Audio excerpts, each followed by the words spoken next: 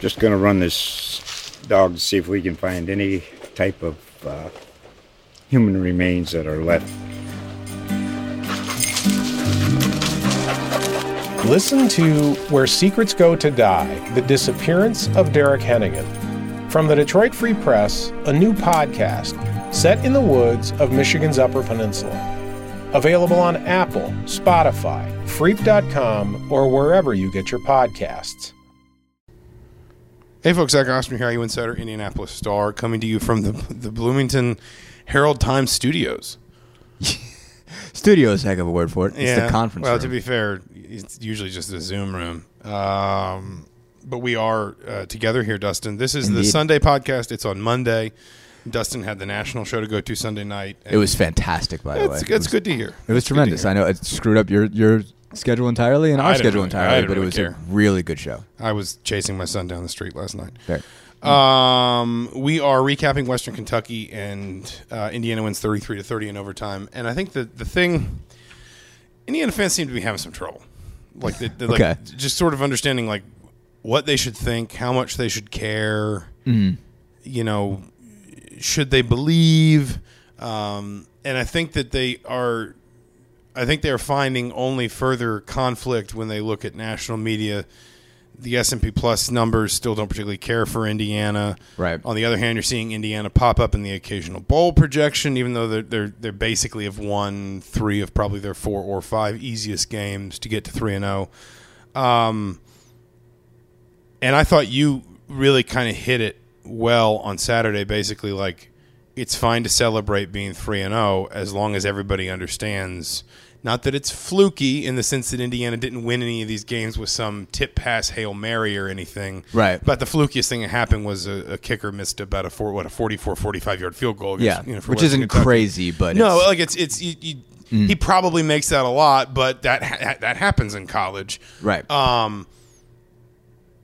They've deserved to be where they are, but they're also almost certainly not going to keep winning if they keep playing like this. Right, exactly. They deserve to beat the teams that they beat. Moments that they beat them. Yes, they get credit for finding themselves in positions where things could have gone horribly wrong, and surviving those situations. They absolutely get credit for that, no doubt about it. But on the flip side, they did put themselves in some rough spots. Some of that is, Western Kentucky doing some good things. Obviously, that's a very well-coached offense at the very least. But one, you give up 540 yards, and there were some just blatant misfits and missed assignments, and some situations where they were just gutted by the run game. But just the small stuff down the end. Obviously it was a big deal that they get the game-tying touchdown and the 2-point conversion. But immediately after kick the ball out of the bounds, you got a pass interference in there, even though it really probably shouldn't have been because it was uncatchable. But still, you managed to let them get enough yards in 47 seconds to put themselves in a chance to win it with a field goal. Are fortunate enough that they miss, then block a field goal on the other end, and lose 8 yards basically on a possession where all you had to do was score any points, and you put Charles Campbell in a position where he has to hit from 51 to win the game. And so those are enough mistakes just building up right there at the end that frequently lose you a football game, and for Indiana almost always lose you a football game, because if Indiana makes those mistakes, they tend to pay for it. So there is a sense in which they have just escaped, gotten away with something. But again, on the flip side, there were plays that they made they absolutely had to make, and it speaks well for them that they have grit, perseverance, that they can get by, they can get past mistakes, bad decisions, and make the next play. I think the more fundamental thing, I don't think it's individual mistakes so much as it's the moments like being down 10-0 at halftime against Idaho, like the fact that Western Kentucky was 15 yards from going, what was that? They were on the 9, the Indiana 9, up 24-13. They were 9 yards away from opening an 18-point lead on Indiana at home. And listen, this is one of these conversations we always have this time of year. Western Kentucky is better than more Big Ten teams than the Big Ten is probably comfortable with, at least in terms of maybe not skill, more the idea of this is how we win football games. Right. Because programs like Indiana, historically anyway, like Indiana, like Illinois, like Northwestern, like Maryland, I mean, even like Purdue, and I'm not picking on Purdue, I just feel compelled to be like, I'm not a homer. That's all he's trying to say. Yes. Programs like that are always kind of stumbling around searching for like all these sort of winning habits. You know, this idea of like, this is how we win football games. This is what it takes to, you know, get better every day and use the off season and all this to win. Programs like Western Kentucky have that. Right. And unlike basically the teams that do it in the MAC and then like, you know, the whole coaching staff leaves and they crater and then the whole cycle starts over, like Western Kentucky is one of those that does it all the time, basically no matter who the coach is. It's been multiple conferences where they've been like that too. Yeah. And it's just like it that's why I say Western Kentucky at least is more dangerous than more Big Ten teams than I think than the Big Ten maybe would be comfortable with because they have that learned behavior. That being said, you're down 18 at home to a Conference USA opponent. Very close. I mean, like you, like I said, you're literally 9 yards away from that. And again, it's not a fluke. Indiana breaks pressure. They get in Austin Reed's face. Yeah, they make him make a mistake and they capitalize on it. That's how you win football games. But it's not just mistakes. It's a lot of moments that encapsulate the wider idea that like this team has not played a lot of great football. Yes. They're 3-0 and they deserve credit for that. But like I think back to my freshman year of college, which was Terry Hetner's first season in 2005, where they started 3-0 and I think 4-1, and then they went 4-7. Right. And as they got into the meat of the Big Ten schedule, you know, they'd beaten Kentucky at home, and that was a decent Kentucky team. That was a Kentucky team that within a couple years was with what was it? Was it Andre Woodson? What was the Andre Woodson? Yeah. Yeah, and Rich Brooks started winning some games, and they had a nail biter against Nicholls State, and then I don't remember who else they beat in the non-conference. It was Central Michigan. I think it was Brian Kelly's Central Michigan is who it was. And then they beat I think Illinois at home, and it was like Indiana's 4-1, new coaching staff, they go into a bowl game. There was even a Blake Powers for Heisman Facebook group, and it's not like they had like a bunch of close losses later in that season. Right. By the end of that year, they were losing big to Minnesota, to Purdue, etc. And so you sort of wonder like which one of these teams is it? Is it the team that is really imperfect because it was still picking up the pieces of last season? It brought in all of these new coaches, all of these new players. It has a new offense. It has a remade defense.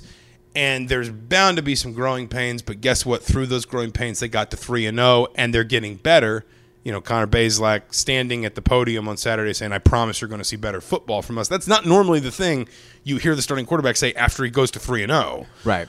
So they at least recognize it. But is it that team, or is it the team that has just basically ridden its luck a little bit? I know I said it wasn't all luck, but like the sequence of events that's led to this point, hitting all of them is probably a little lucky, a little fortunate, and that's going to run out when the schedule stiffens up. Yeah, when I mean, obviously this is a good program for its level, but at some point they're going to get a good program for the Big Ten.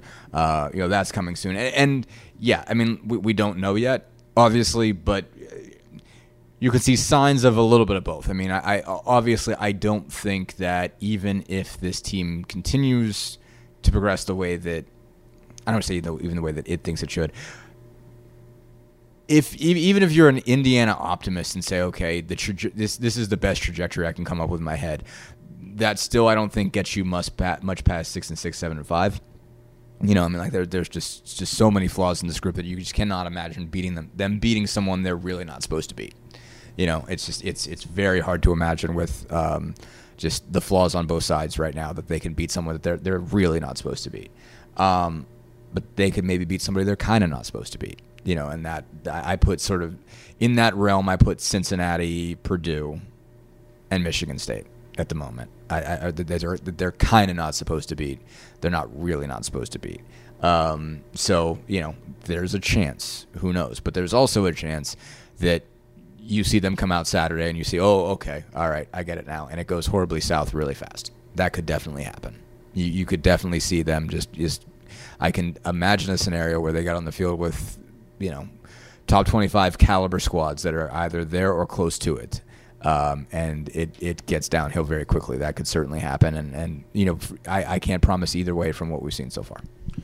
Yeah, and I mean, listen, again, this is not unique to IU. There are teams like this every year, and guess what? Some of them make bowl games. Some of them have successful seasons, just basically on the fact that they arrive to the right time in the right place. They play Cincinnati in the right week for whatever reason, or they play, they get Western Kentucky the one week the kicker's got the stomach flu or whatever.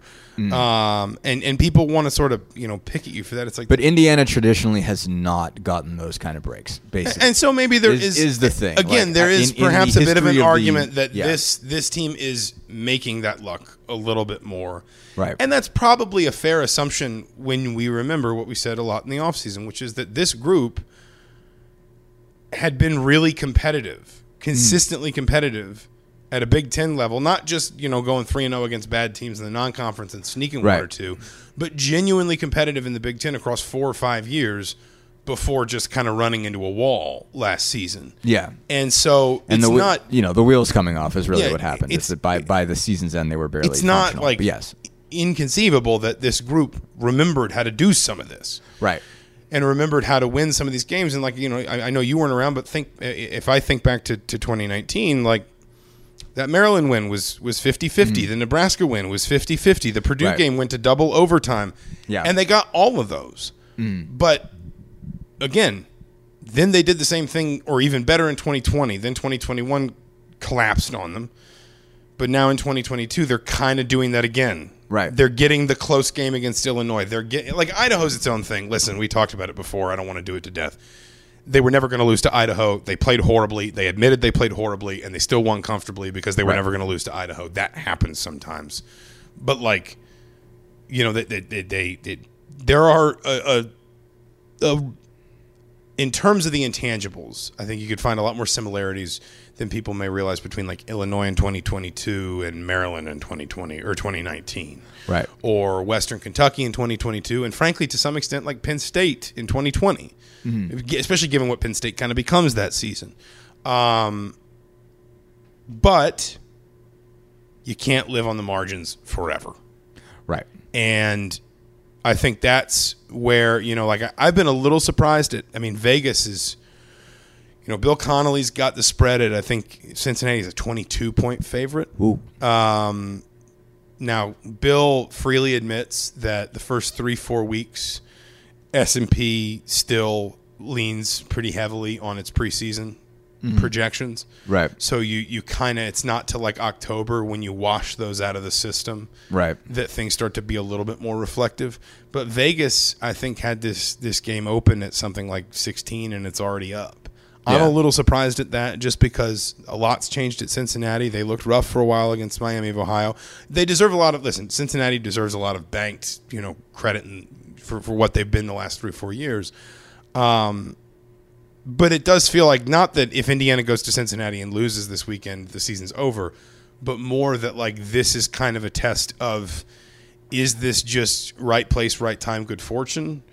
Or does Indiana have just a little something about it where, imperfect as it is, it's going to fight, it's going to find a way to make plays, it's going to be in that mix against not just the Western Kentuckys or the Illinois, but the teams that you'd look at from this point forward and say, you've got to find a way of beating 3 of 5 of Cincinnati, Nebraska, Maryland, Rutgers, Purdue.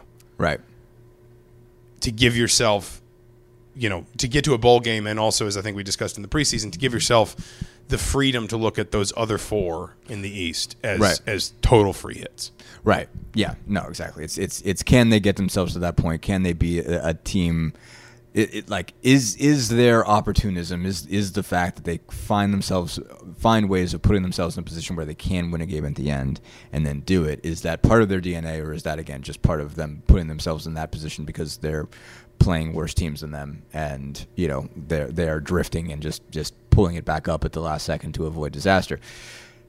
Again, we'll see. There are arguments for both sides of that coin at the moment, for sure. So this will give us the beginnings of a sense of where we really, where Indiana really is on that, and where they're really going. And so and you don't have a great sense of what Cincinnati is at this point, because obviously it's a very different team. They've only played 2 games, if I'm not mistaken. They played 3.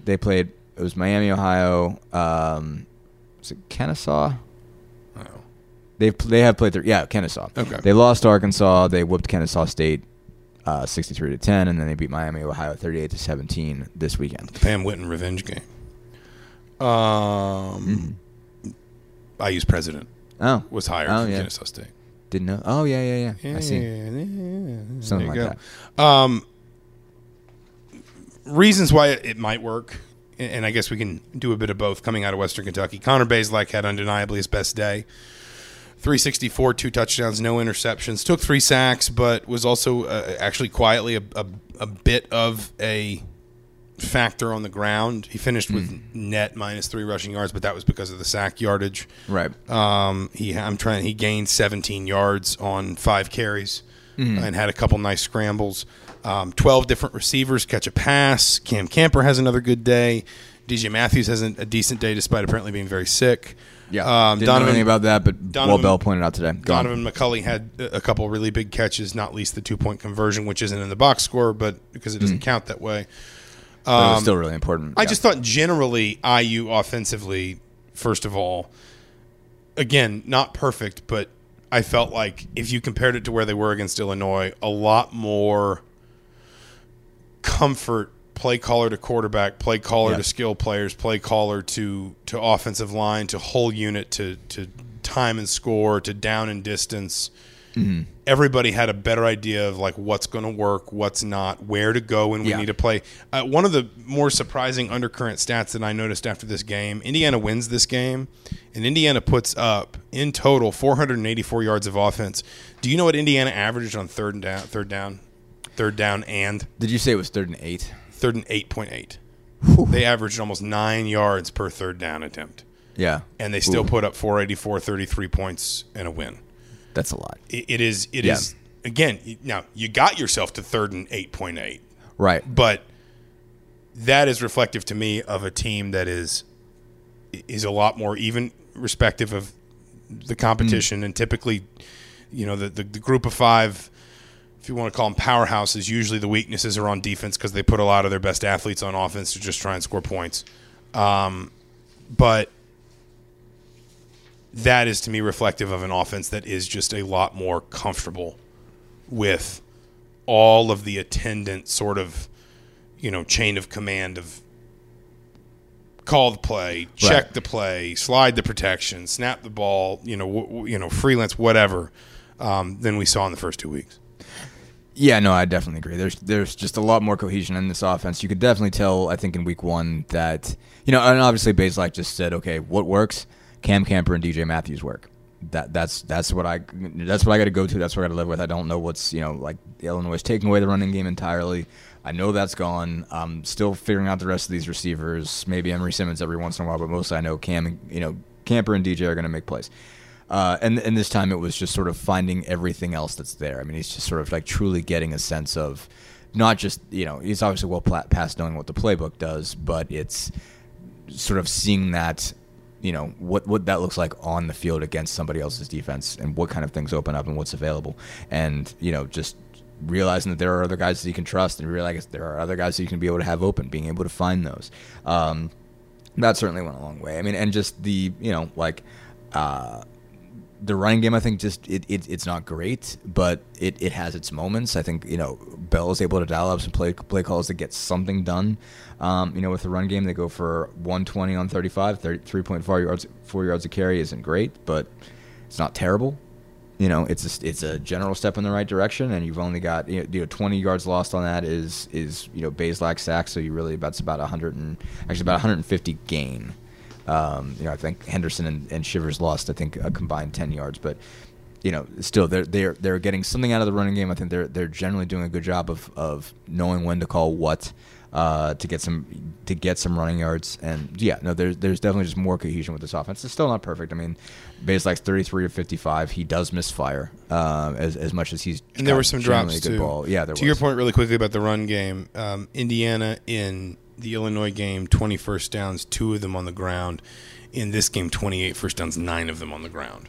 Mm-hmm. So, at very least, a substantially more effective, throwing out Idaho, because Idaho's obviously sort of a different animal, a substantially more effective run game when you needed it. Right. When you felt like you were going to dial it up for a play you needed to have.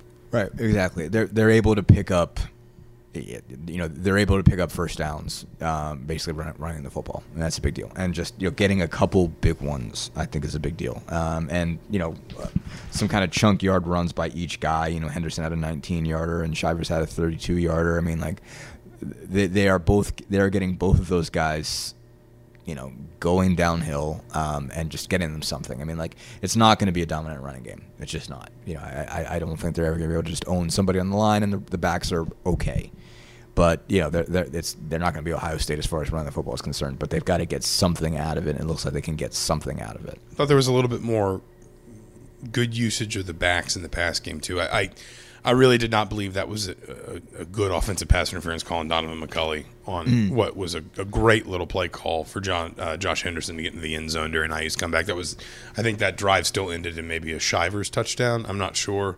Right. But one way or another, it just feels like the backs are a little bit more kind of involved. And I think you do feel like at very least this receiver core is kind of what Indiana wants right now, which is a couple of big dogs at the top, as you said, but then a lot of guys that can be interchangeable, and you can move this offense really fast, and you can play super fast, right? Because you can, there's not a big difference in performance between an Emory Simmons and a Javon Swinton, or a Donovan McCulley and a Cam Camper, right, etc.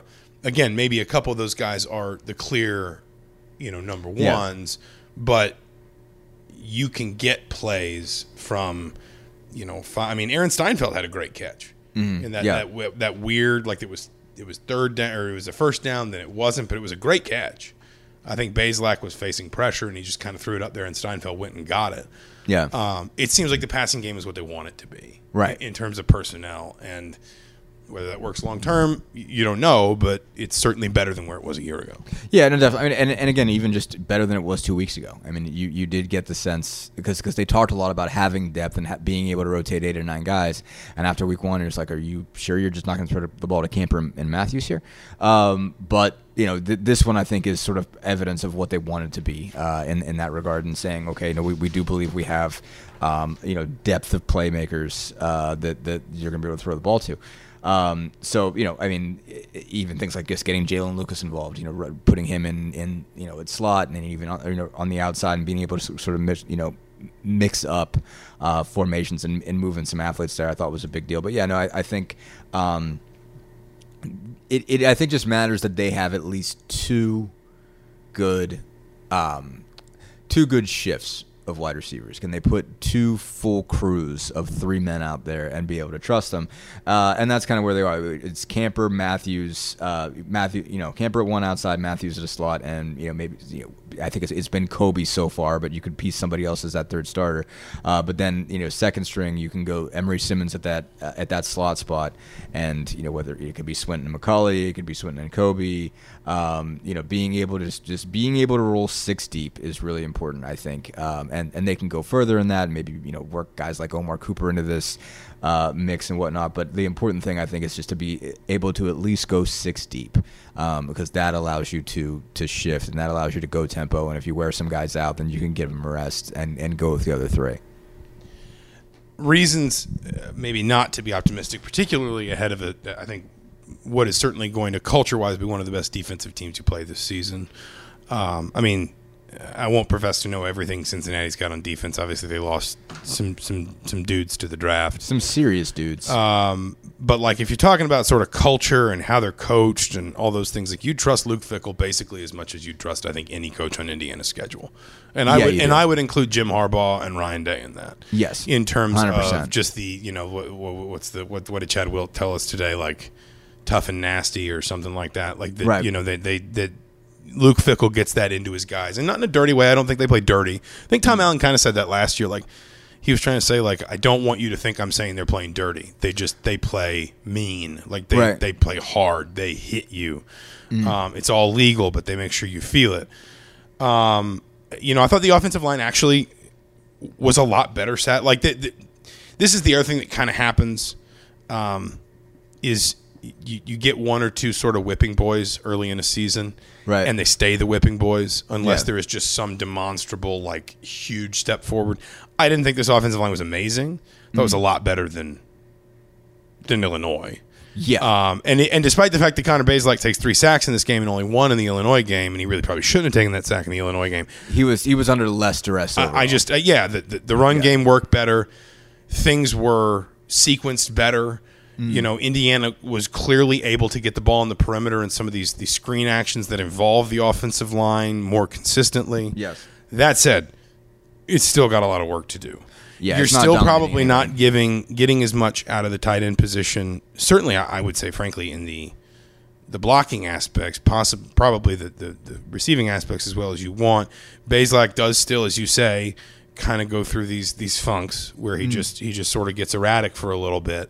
You know, as good as Cam Camper and DJ Matthews have been, I don't know that I would ever say either one of them can just take over a game, right? In the way that, you know, we've seen some, you know, Cody Latimer could do that for Indiana, right? There was a response to Cam Camper even in week 2 against Idaho, and I thought I think somebody pointed out to me on Twitter, and I hadn't actually noticed it, but basically it's like they keep running the same slant to Camper and they know it's coming, and it did seem like that after that you saw a lot more sort of comeback routes where he sort of stayed on the perimeter.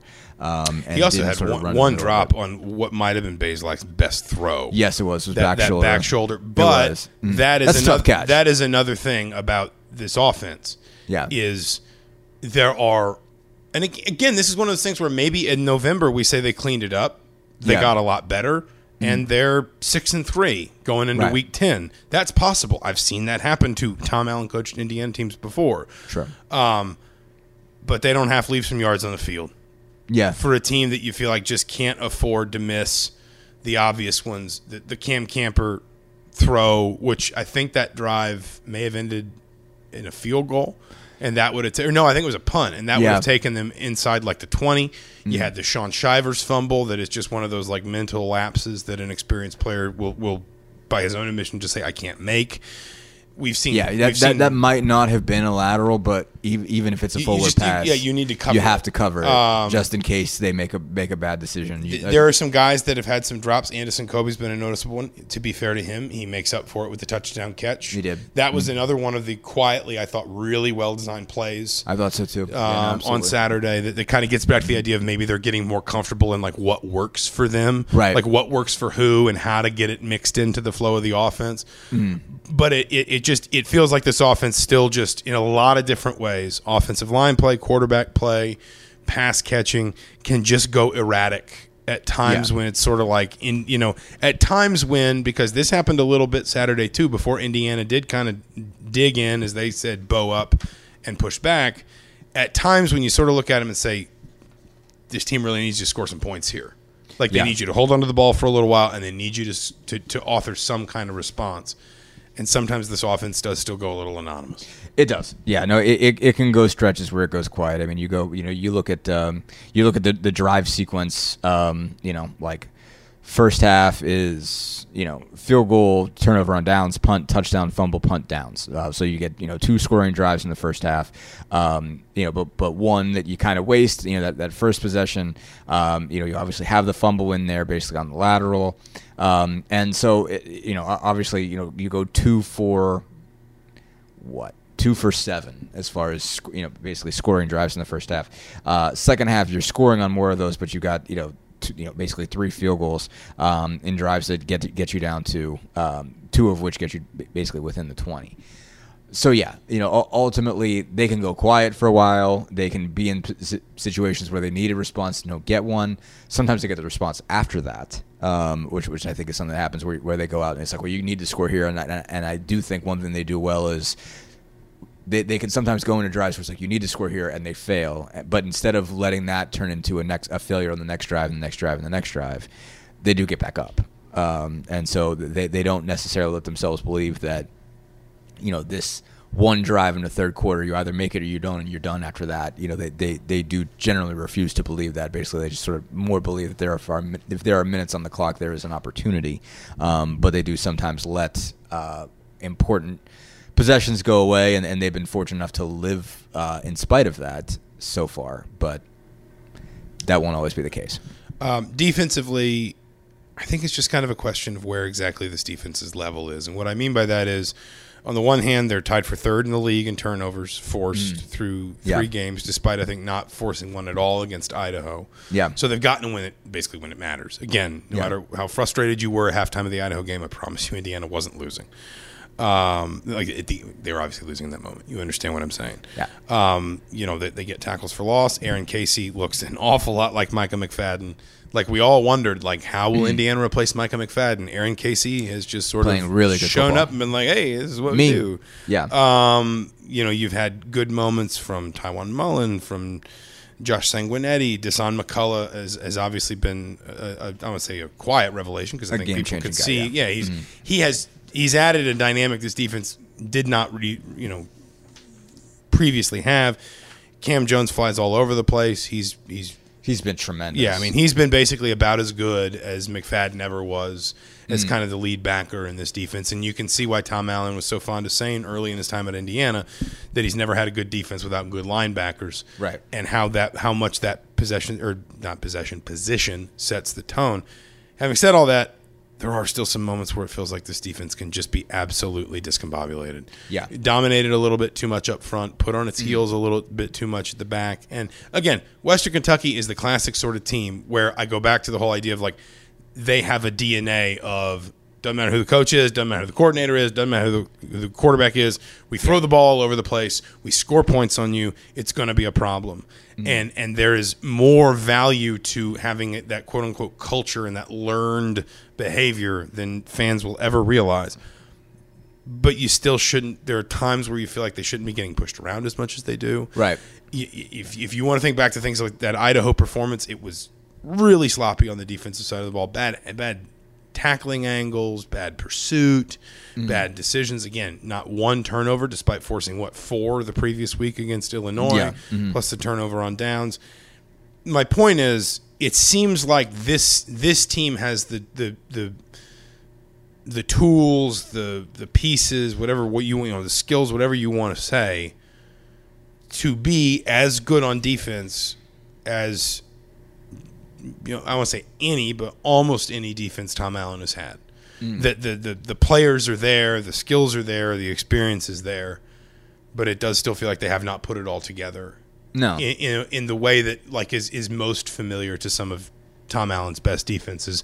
And again, that matters when you consider what Indiana's going to be coming up against from here on out. Right. No, absolutely. There are just moments where you're like, what exactly are you guys doing there? I mean, and the run plays obviously are a killer. The ones that have there are just a few where they just, too many guys seem to get sucked up, where it's just like you seem like everybody's up on the line and where there's just nobody behind there, and somebody's got to make a play. Maybe they're lucky enough to keep it from turning into a massive play, but when guys get in the wrong holes, make misfits, whatever, go in the wrong direction, that Robichaud run for 59 yards, you're just like, wow, there's nobody there.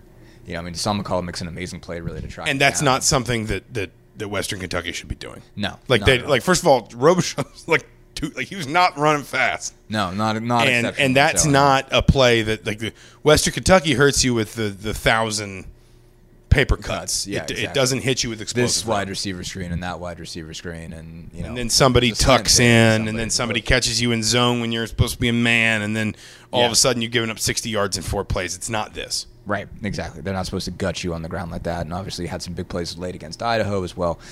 Chase Brown, right? I keep saying Chance.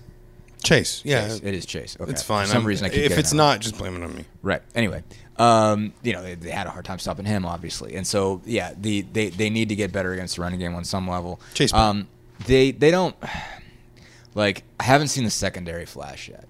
I've seen a few moments, but, like, as a group, where it's like, you are, I think, consistent to say, wow, Aaron Casey made a really good play, Cam Jones made a really good play, Deshaun McCullough just did something freaky. Like, that's a lot of the positive things you see. That group has not found a difference maker to the degree that I think Jamar Johnson was at safety for them in 2019 and 2020. And, I think Tywan Mullen has had some really nice moments. Jalen Williams obviously gets a turnover. Sure. But Johnson could do so much at the back end of that defense that it freed you up to just kind of let Devon Matthews roam a little bit.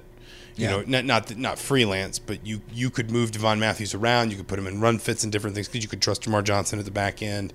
You could blitz him a lot too. Yeah, you could. I think the person you blitzed more often was Tywone Mullen, and they've wanted to do that with Noah Pierre. And I'm not trying to make fun of him. I think maybe he's just a little bit too small and/or a little bit too slow because the blitz never gets there. Right. In the way that Tywone Mullen's blitzes always got there. Like if you're gonna blitz, the quarterback's going to try and throw into it. Yeah. Because he's going to assume that there's somebody open behind where the nickel corner, husky, whatever you want to say, should be. Whatever it happens that to be. Blitz at that has point. to get home fast, and Pierre's just not been able to do it. And the difference is they've done it a little bit with Dasan McCullough, not necessarily from the Husky, but from a similar spot on the field. But Dasan McCullough's 6'5", so you can't just throw over him.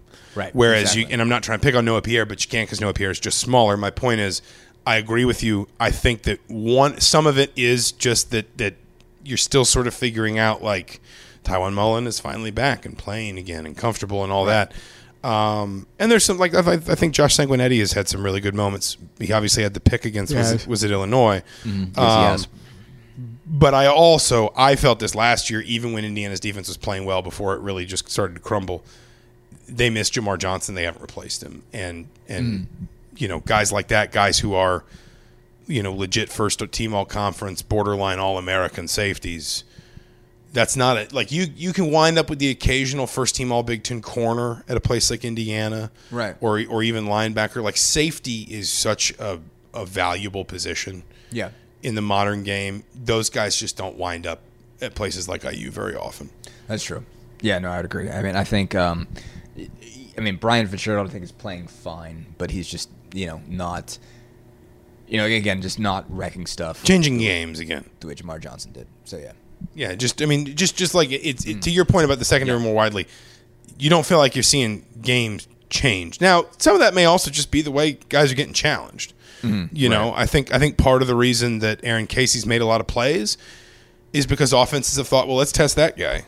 Yeah. That used to be Micah McFadden. He's gone. He's with the New York Giants now, and we don't know who that guy is. Let's test him. And then they do. And he gets the tackle for loss. He fills the hole. He stuffs the run. He does whatever, Right. We're not going to run at Cam Jones because Right. we're not crazy. We're going to run at that guy. Right. Well, it turns out that he can tackle you too. And to be fair, like, we kind of had this conversation at times about Cam Jones the previous couple years, right? Where it was sort of like, well, yeah, we're not going to challenge McFadden over there, so let's go after number 4. Oh crap, he's good too. Yeah, and that's that is what kind of made Indiana so good on defense, even really through like the first half of last year before injuries plus frustration plus the extent to which the season just got away from them sort of caused everything to fall down. But this is the unit where we thought, like, putting the pieces, it was less about like bringing in all these new pieces and figuring out where they fit, and more about putting all the pieces back in the right place now that they were all healthy and ready again. And I feel like maybe it's proven a little bit more complicated than at least I thought. I did not think they would get burned so easily as they did against Western Kentucky. I thought they gave up some yards. I didn't think that. Right. And listen, if you'd asked me for a prediction, and I hate doing predictions, I would not have predicted Indiana to beat Western Kentucky by more than a score. Maybe like 9, maybe 10 max. Right. Yeah. Mm-hmm. Now, the way the game plays out, where Indiana has to outscore Western Kentucky 20-6 in the fourth quarter and overtime, that's a little different. Right. But you didn't think that Western Kentucky was going to go because away. That's what Western Kentucky does. They won 10 games last season. Mm-hmm. Like they have this. It's almost the exact same score, right? I mean, wasn't it 33-31 last year? Yeah. And as I told, and I'll also say this, as I told someone Saturday night when I saw him out in the tailgating fields, I've literally seen Indiana teams nearly lose to FCS opponents at home and beat Western Kentucky by 3 and go to bowl games. Yeah. It happened 7. Oh God, I'm so old. It happened 7 years ago. The Pinstripe Bowl does not feel like it was 7 years ago. Right. But it does not feel like it was 7 years ago that I was like, that you guys were at the Pinstripe Bowl. Yeah. And I think I was in Knoxville at the time. I think I was. Yeah, I think that's right. I think you were. We were covering a good football team, and you were covering, a less good football. Derek Dooley or whoever. Well, it was an okay Tennessee football team. Yeah, that was Butch building toward the team that got him fired. Yes. Correct. But it just, like, for that defense, and I guess if you want the optimistic point of view, it's that it feels like there's a lot there left for them to get, and that maybe they can find that. Right. But it just feels like for all the individual, Cam Jones playing so well individually, Aaron Casey playing so well individually, J.H. Tevis playing so well individually, Deshaun McCullough playing so well individually, you don't feel like you've seen the big picture work. Right. And maybe, I mean, maybe some of that too is you need a bigger game.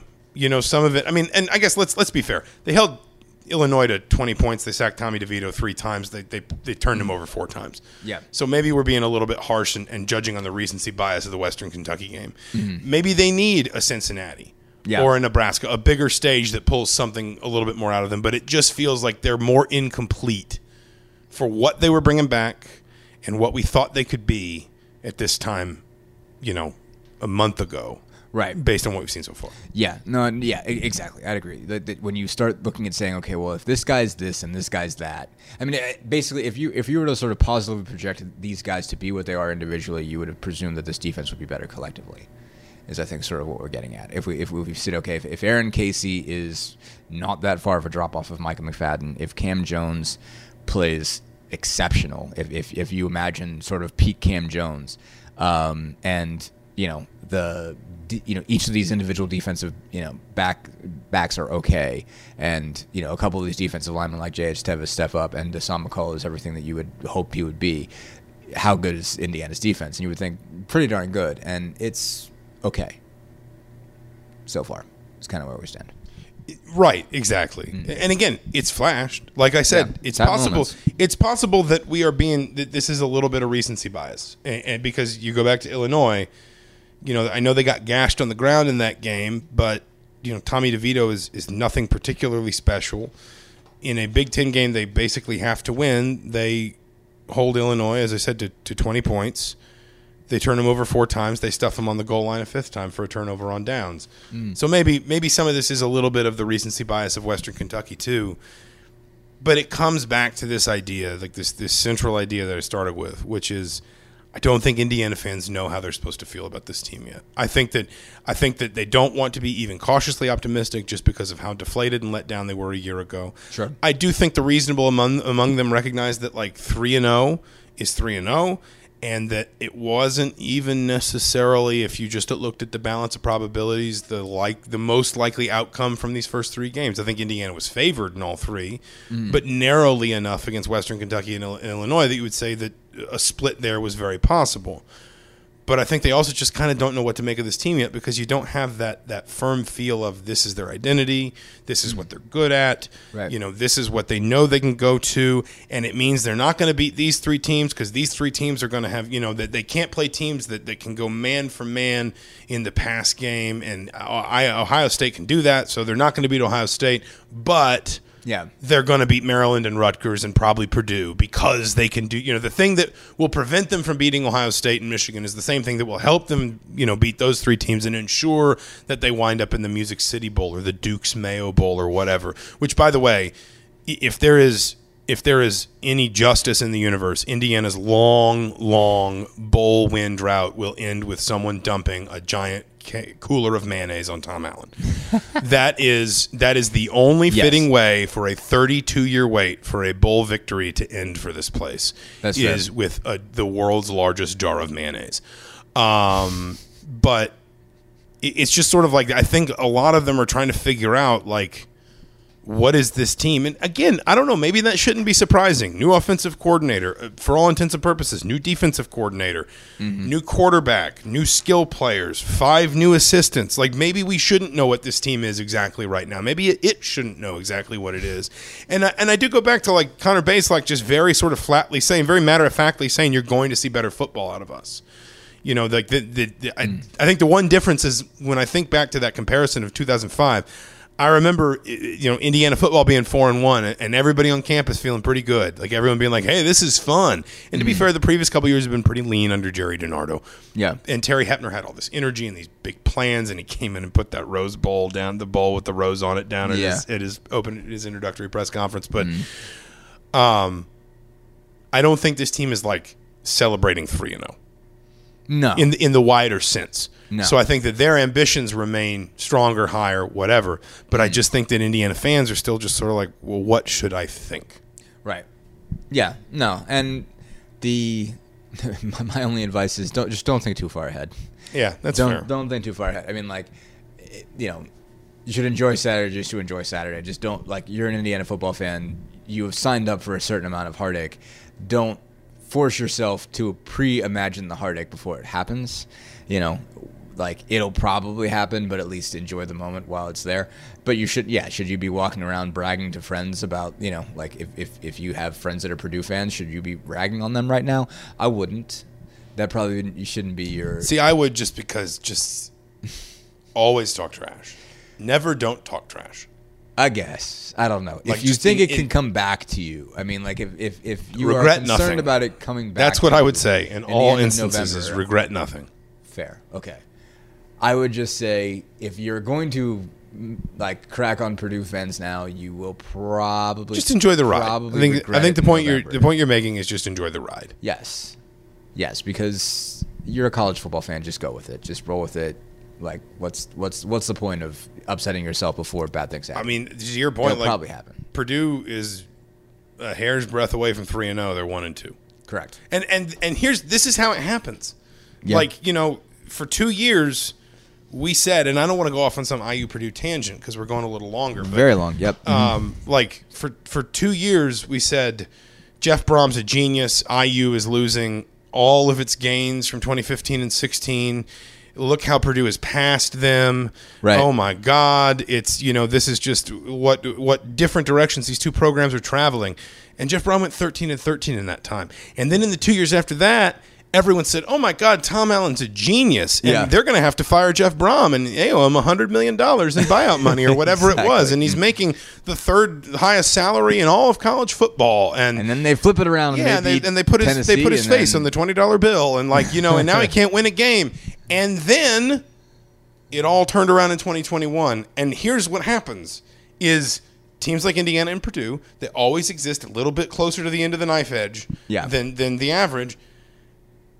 Indiana wins a couple of the close ones. They start to believe. Mm-hmm. They split Cincinnati and Nebraska. They beat Maryland at home. Suddenly they're 5-2. They go to Rutgers. They win. Then they're 6-2. Mm-hmm. Then they have nothing to lose at that point. Right. And then they go to Michigan State or they host Penn State. Somebody's not ready for them. They beat them. They beat Purdue, and everyone says, "Oh my God, Indiana went 8-4. That's incredible." Meanwhile, Purdue loses like 5 one-score games. Yeah. And ends the season on their third-string quarterback and goes 4-8, and everyone says, "Boy, that's trouble." That's what's going on there. And then it all flips around. Like, this is just a reminder that for the vast majority of programs in college football, like, you are so close to the razor's edge. Yes, and you are living week to week so often. Yeah, exactly. So just enjoy the week you won.